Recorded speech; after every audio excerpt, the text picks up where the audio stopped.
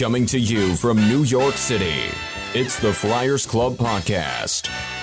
Established in 1904, the Friars Club is the birthplace of the celebrity roast and has counted the likes of Frank Sinatra, Jimmy Fallon, Billy Crystal, Barbra Streisand, and Johnny Carson among its members. So come on in for a drink and some laughs with your host, Joe Sibilia. Hello and welcome to the Friars Club podcast. This is your host, Joe Sibilia, and joining me today is a legendary friar. He's an Emmy and Tony Award-winning comedy writer whose credits include Saturday Night Live as one of the show's original writers, and it's Garry's Shandling show, which he co-created. He's a playwright. You may know his work from the one-man show Billy Crystal performed in called 700 Sundays. And he also is the author of a great book called Laugh Lines, My Life Helping Funny People Be Funnier. And his name is Alan Zweibel. Alan, thank you for joining me today. How are you? I'm great. Thanks for having me, Joe. Well, thank you for joining me. You know, I've known about you just about since the time I've wanted to become a friar, because you've been a friar seemingly forever. And I know that when you were forever for me, I'm like an embryo, so you can't take it from me. No, it's amazing because when I joined, I guess it was 83, 84, somewhere in there, I was the youngest one. And now, I'm like this ancient guy. You know, I don't know how that happened. Hardly. I guarantee you're more youthful than me. Reading from your book about your exploits playing basketball with Garry Shandling, I haven't been on a basketball court since the last day I ever had to take physical education. So, well, those games were great. Garry would host basketball games at his house on Sunday, and whoever was around, played in them.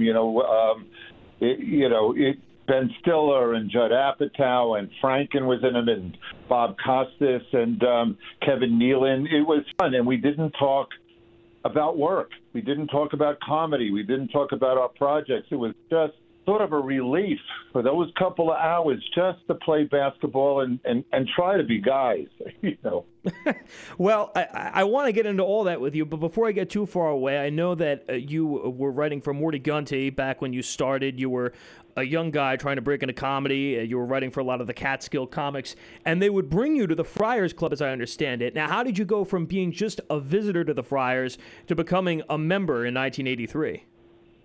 Well, what happened was it was very simple in a sense. It was either Morty Gunty or Freddie Roman who first took me there, okay? But they all did.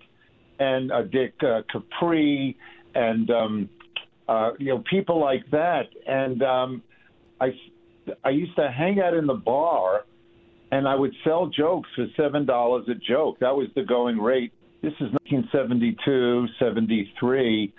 And then when I got the gig, as one of the original writers on SNL, that was in 75, we started the show. I would still go back to the Friars Club, always as a guest, because I wasn't a member. I had a manager named Dave Jonas who managed all the Catskill comedians. And I always had an affection for the place, even though I was on this show, which was like made fun of or was parodying the comedy of the guys in the Friars Club. It was a new school of comedy that we were creating, and obviously the Catskills, those comedians were the older school, but I always had an affection and a warm spot in my heart for it. When I left SNL in 1980, I no longer had an office. I in what was then called the RCA building where NBC is. So I got married and I worked at home for a while. But when we had our first child, and babies tend to cry, I needed a place to go, a place to write. So the Friars Club, I was familiar with it enough to know that on the third floor there was a room, was a lounge. It had a big screen TV. It had a newspaper rack. It had a couch, and had phones. And I joined the Friars, and I used that room as an office. That's where I would go and write during the day. And when I was done with my morning write, I would go downstairs into the dining room. If you walked into the big dining room, the first table on the right was this oversized round table. And that's where all the comics were. That's where Red Buttons and Joey Adams and Alan King and whoever, of those guys were in town, they would sit at that table, and I used to sit within earshot of it so I could hear them bitch and moan about some guy in 1930 who gave them a bad review in Kansas City. It was hilarious, okay? They would just sit there complaining about stuff. And then I go back upstairs after lunch, and I complete my day's work. Would other people go to the Friars and use it essentially for the same purposes that you were using it, more or less as an office space? No, not that I know of, because I didn't see anybody else in that lounge I was in. I got pretty lonely, Most of my friends who were writers, they were in L.A., and they were working from home, or they were working on shows, and they had offices. But like I said, there was a period of time between the time that I left SNL and then co-created his Garry Shandling show, which we did on the West Coast. Although Garry and I wrote a lot of the pilot script at the Friars Club. As I understand it, your relationship with Garry Shandling began at the Friars Club. I got the phone call from Bernie, who represented Garry and me. Okay, it was Brillstein Gray. Brad Gray represented Garry. Bernie represented me, but the two of them were working together, Brillstein and Gray. And Bernie called me, and he didn't ask me to do anything with his Garry Shandling show because we hadn't even thought about it. I didn't even know Garry. Garry was doing a special for Showtime. He played a talk show host, and it was the 25th anniversary of this fictitious show. Bernie had said, look, they need a set of fresh eyes. They sent me the script.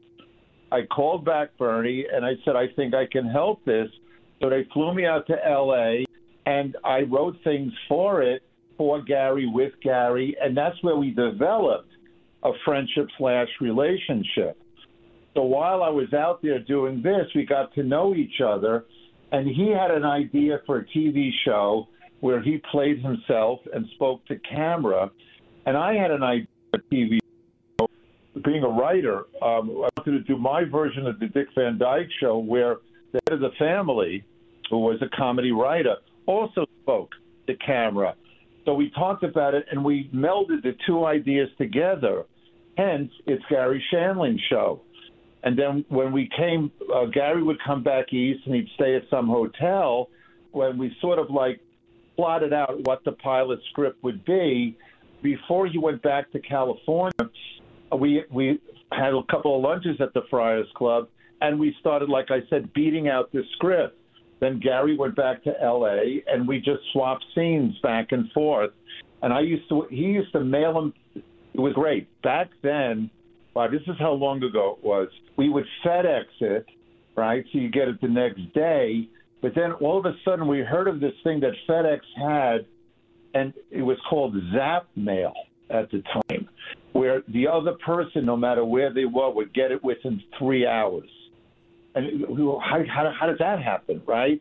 Well, it was the first fax machines, okay? They called it Zap Mail. So I would be at the Friars, okay, and then I would write a scene. I'd go to the nearest FedEx place and send him.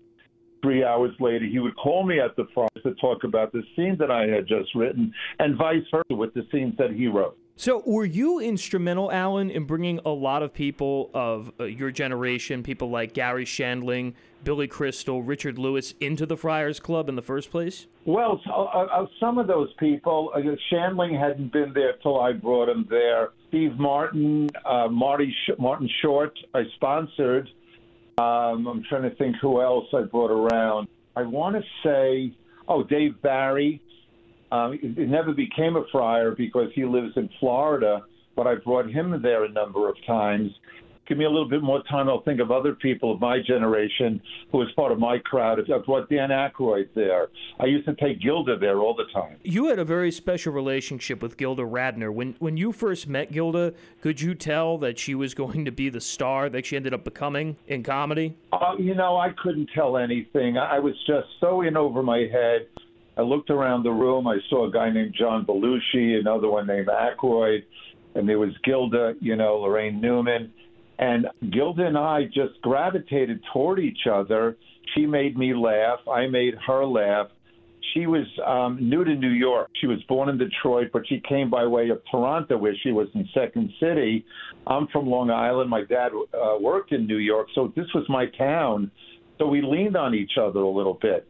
Did I know she was going to be a big star? And we didn't even think in those terms back then. When we first started. The first star of the show was Chevy, because he did Weekend Update, and so he had 4 or 5 minutes or 6 minutes, whatever it was, every week, where it was just him on camera using his real name. I'm Chevy Chase and you're not. And but it soon became apparent to me that Gilda was so adorable and so funny that it was just a matter of time until she became embraced and would be a big star. Back to the Friars Club for a second. I know that you were invited to join the under 40 committee at one point when you first joined the Friars Club. Who was on that committee in those days? You know something? I remember being approached and asked about that, and it was some guy I didn't know who just came up to me and said, you're young. I said, okay, thank you. He said, do you want to join the under 40s committee? And I said, oh, okay, sure. He says, I'll keep you posted. And then he approached me about a month later. He says, you're young. I said, yeah, I know. We've been through this before. He said, do you want to join the under 50s committee? And I said, well, what happened to the under 40s committee? And he just waved his hand like it was no use. Wasn't that many people under 40, so they had to make it under 50 so they didn't have more members. I don't believe that club ever materialized. I think it was a fleeting thought to have younger people, be on a committee. And I know that as I got older, they did have, I'm wondering what they called it. It was what was essentially an under 40s committee. It wasn't called that. It was called something else. If I heard the name, I'd recognize it. But it's a way of infusing the place with new blood, new ideas, new sensibilities, So this guy who approached me, this thought was a forerunner of what eventually became whatever the name of the committee was that I can't remember the name of. I was reading your book, and I could tell from the book you did not have the most pleasant experience working with Milton Berle on Saturday Night Live when he hosted the show. Would you encounter him at the Friars Club after that? And if so, what was that like to see him after you had worked with him on SNL? Milton was so egotistical and into himself, and I think that the experience of hosting the show was just as horrible for him as it was for us. It was a nightmare, and one of the very few shows that Lorne has never repeated, It's never been seen in any reruns. And I did run into him a few times afterwards, and it was just like a nodding thing, but I think that he either couldn't place me or didn't want to be able to place me. So there was no discussion, there was no animus there, but it wasn't the love fest, if that's what you're asking. I could only imagine. I know that obviously the Friars Club is known for its fabled celebrity roasts. Did you write for some of the roasts over the years? And if so, what were some of the roasts that you got to write for, Alan? Oh, yeah. I didn't write for it once I started writing for television, but on my way up, I was writing for comedians who would be on those roasts. So I wrote for Morty Gunty when they were roasting, I want to say, Ed McMahon. I wrote for Freddie Roman when they were roasting, let's say, Howard Cosell, okay? I remember writing for Corbett Monica. I remember writing for Dick Capri, but back then, the roasts were totally stacked. There were no women. This was before women were admitted to the club. And so this was like 1,200 people in the ballroom at the Statler Hilton or the New York Hilton or the Waldorf something. And it was just incredibly vile, but funny as all hell. I read in your book you had a particularly funny line for Pat Henry when he roasted Frank Sinatra for the Friars Club. Do you remember the joke? Wow, wait a second. And this is in my book? Yeah, Boy, it was in your book. I can't even remember what I wrote in my book. Had something to do with Sinatra and wearing cement shoes in the tuxedo. Yes. Yeah, it was about shoes and cement shoes. That's right, with Frank Sinatra. Wow, I forgot all about that. I can't remember the exact wording, but that's what it was. I did. Pat Henry was a very funny man. Yes, for Sinatra, it was, if I'm not mistaken, it wasn't a afternoon roast. It was like a Saturday night. He was being honored. It was a roast, but people brought their wives. The women were allowed there, right? And I remember that the jokes couldn't be too dirty because in deference to the women. Cement shoes jokes, those kinds of things were permissible. You had a pretty interesting encounter with Frank Sinatra at a great restaurant in Los Angeles. I believe it's called Matteo's, if I'm not mistaken. Yes. What happened when you met Frank Sinatra at this restaurant?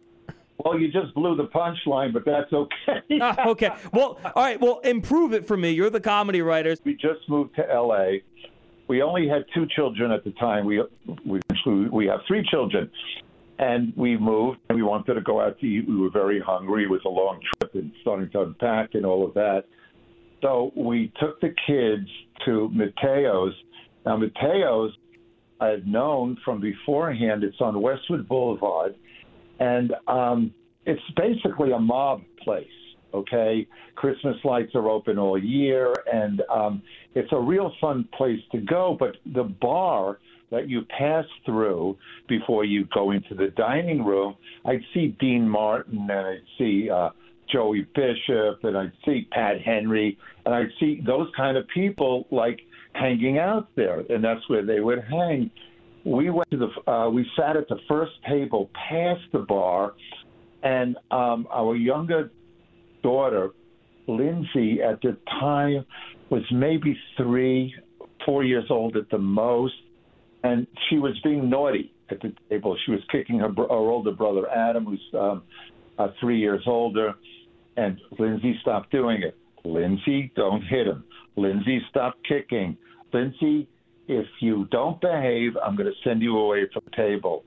And that's exactly what happened the next time Lindsay did something naughty. She got sent from the table. And now we're eating. We start to eat, and the bar was just on the other side of a half wall. So it's not like we abandoned our child. But my head is down. I'm putting some soup into my mouth. And all of a sudden, I hear a familiar voice of an older man saying, "This girl says you're giving her a hard time." I look up, and it's Frank Sinatra holding little Lindsay's hand. And I don't know him, but I go, "Mr. Sinatra, let me tell you my side of the story." So I just told him what I told you about Lindsay being naughty. And he said to Lindsay, he says, "Lindsay, is that true?" And she says, "Yes." "Lindsay, say you're sorry to your dad and your mom and to your brother, and then you can go back to the table, but you have to behave." And that's exactly what happened. It's great. And the fact of the matter was, what did Lindsay know? She went over, she was wandering away from the table as she was told to do. And this old man was being friendly. He didn't know it was Frank Sinatra. It was hilarious. You've gotten to work with so many icons, both icons that are known for being in front of the camera as well as behind the scenes. And you worked with the legendary Herb Sargent during your time on Saturday Night Live, who before SNL had been a writer for Johnny Carson. He worked in radio. How did Herb Sargent, who was, I guess, in his 50s at that time, fit in with sort of the young rebels, if you will, of SNL that included yourself and your peer group? Well, that's a wonderful question. Herb, when we started the show, I was 25, and everybody was my age, a year or two younger, a year or two older, okay? Herb was 54. Lorne himself was 31. But Herb had worked with Lorne before on a special that Lorne had produced. I want to say Lily Tomlin, but I could be wrong. But I think it was a Lily Tomlin special. We'd have to check that. And I gravitated towards her because he was like in charge of Weekend Update, and being a writer for stand-ups in the Catskills, joke writing was my forte. You know, when the show first started, I later learned how to write sketches and scripts and whatever. So I gravitated towards her.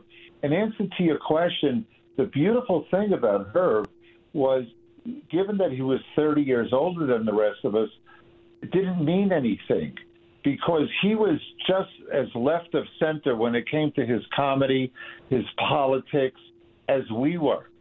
So he became a mentor to me and a lot of other people there, an example of how to sustain in show business, if you will, and keep your integrity. And I couldn't have had a better mentor. Another one was Buck Henry, who used to come in and host a lot. The two of them were my guiding lights, if you will.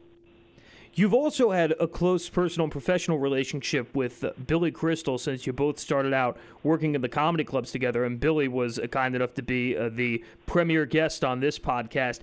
As his frequent collaborator, do you ever have any arguments with Billy about what you think is funny, what isn't funny? You know, what is the process of working with somebody like Billy Crystal as a writer? Well, that's a good question. It depends on what you're writing.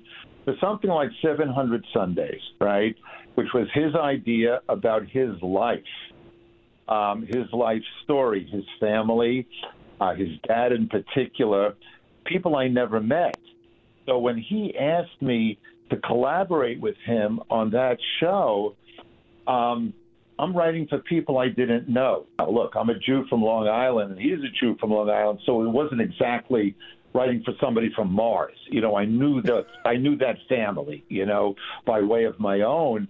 But since it was his story, I had to defer to his judgment. So if I would write something for him or one of the characters that he was portraying and he was uncomfortable with it, well, he won, you know, because if he can't say something that he believes, if he can't say something with conviction, it's not going to work. I learned the same thing with Gilda, the same thing with Garry Shandling. You know, if you're writing with someone for that person, at best, you're vice president, okay? But when Billy and I wrote a movie called Here Today, which the jumping off point was an anecdote that I had told when I was a guest one time on the David Letterman show. Billy called me up afterwards after seeing it, and he said, why don't we take that story you told and use that as a first scene in a movie, and let's see where the movie goes. So in that situation, it was inspired by something I had written, and it was published in a magazine, that story, and it became a movie script called Here Today that Billy directed and started with Tiffany Haddish. There it was a little bit more, let's put it this way, less of Billy's, you know, he started it, and so he had veto power, because if I wrote something he didn't want to say, and he, as the director of it, you know, film is a director's medium, right? They have final say. But the scales were a little bit more equal there, given that there was a whole cast, you know. But if there is a disagreement, what you usually do in a case like that is, all right, you don't like what I wrote. This is what the intention was. If you like the intention, let's rewrite the joke, but at least we address what the intention of it was, because I think the sensibility or that acknowledgement of that intention is valid. So, you know, there are ways to do it where 1 and 1 equals 3. I don't know how television compares to film in terms of it being a writer's medium or not, but I had Mike Reiss on this show, who, of course, has written for The Simpsons basically since its inception, and he was telling me that he had applied for a job to write on a sitcom that you had created that was, and please feel free to correct me if I'm wrong, as I understand it, was sort of centered around the Friars Club, called The Boys. Norm Crosby and Norman Fell were both in it. Tell me a little bit about this show, and how did you come up with the idea for that series? Well, Bernie Brillstein had called me. I was producing the Shandling show, And he called me and he said, how about doing a show called The Boys, where a bunch of comics are just sitting around the table, basically that table at the Friars that I had told you about. I said, I don't want to do that. Let me think about what I do want to do. And being a friar, I called him back, and I had said to him, this is what I'd like to do. I'd like to make up a club, not unlike the Friars Club. And let's have guys who have been playing cards forever with each other for 25, 30 years. Let's go to that room, and then we can use other parts of the club. We can use the gym. We can use the dining. We can follow the guys home. But they know each other. That's the central focal point. So I created a show called The Boys, and the cast was it was Norman Fell. Norm Crosby played himself, but you also had Lionel Stander. You also had Alan Garfield. This was an amazing group of wonderful, award-winning older actors. And, and I hired writers who had an affection for those older guys, and I hired two older guys, a team called Bob Schiller and Bob Weisskopf. Bob Schiller was the father of Tom Schiller, who was a writer on SNL when I was there. And they used to write the I Love Lucy shows and some of the early Norman Lear shows. So they were older, so I thought that they would understand or have the sensibility to put words in those older people's mouths. And it was a lot of fun. It didn't catch on. I think we did 8 or 10, and then it was canceled. But yeah, Mike Reese worked for me on the Shandling show. Right. He and his partner Al Jean, they were brought in by Shandling. I didn't know who they were. If I'm not mistaken, they were writing for the Tonight Show? Yeah, they were writing for the Tonight Show, I believe. Yeah. Yeah, and Garry Shandling used to guest host as a substitute for Carson when Carson was off. Carson would take vacations.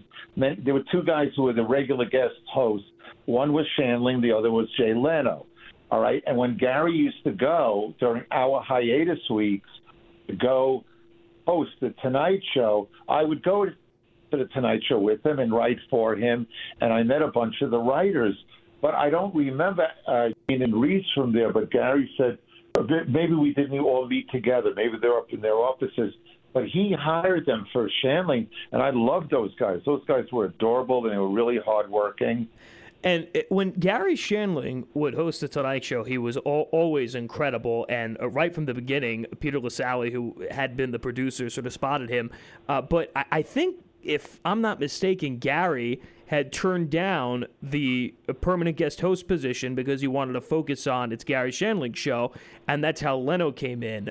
What did you think of Garry straying from that guest host gig and doing his own thing and eventually doing the Larry Sanders Show? Garry would have died a horrible death if he was the permanent host. And that doesn't mean that he would not have succeeded, because I believe he would have succeeded no matter what he did, because he was funny and he was smart, okay? When I say he would have died a horrible, he was smarter than that. He was very creative.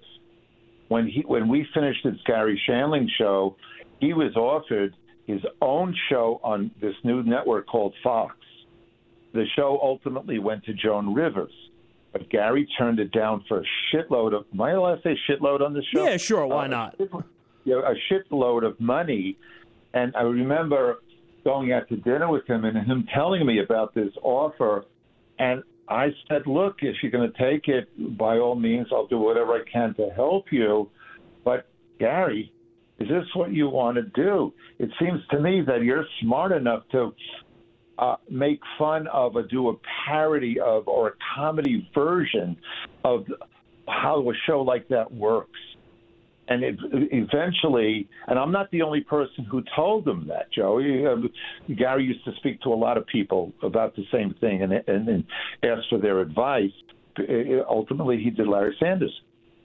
So Obviously, Garry didn't have any regrets about turning it down, but I'm curious to know if you ever had any regrets when you turned down writing for Paul Lynde on Hollywood Squares in favor of Saturday Night Live. Because now to say it's such an absurdity that a thing like that would be a dilemma. But I was, I was making $7 a joke writing for Catskill Guys. I was working in a delicatessen to supplement this great living that I was making. And as luck or fate would have it, the same week that I get offered this job on a new show that was going to premiere in a couple of months called Saturday Night Live, I get a job offer to write the questions of Paul Lynde, bluff answers for Paul Lynde on the Hollywood Squares. And for a minute you go, all right, now wait a second.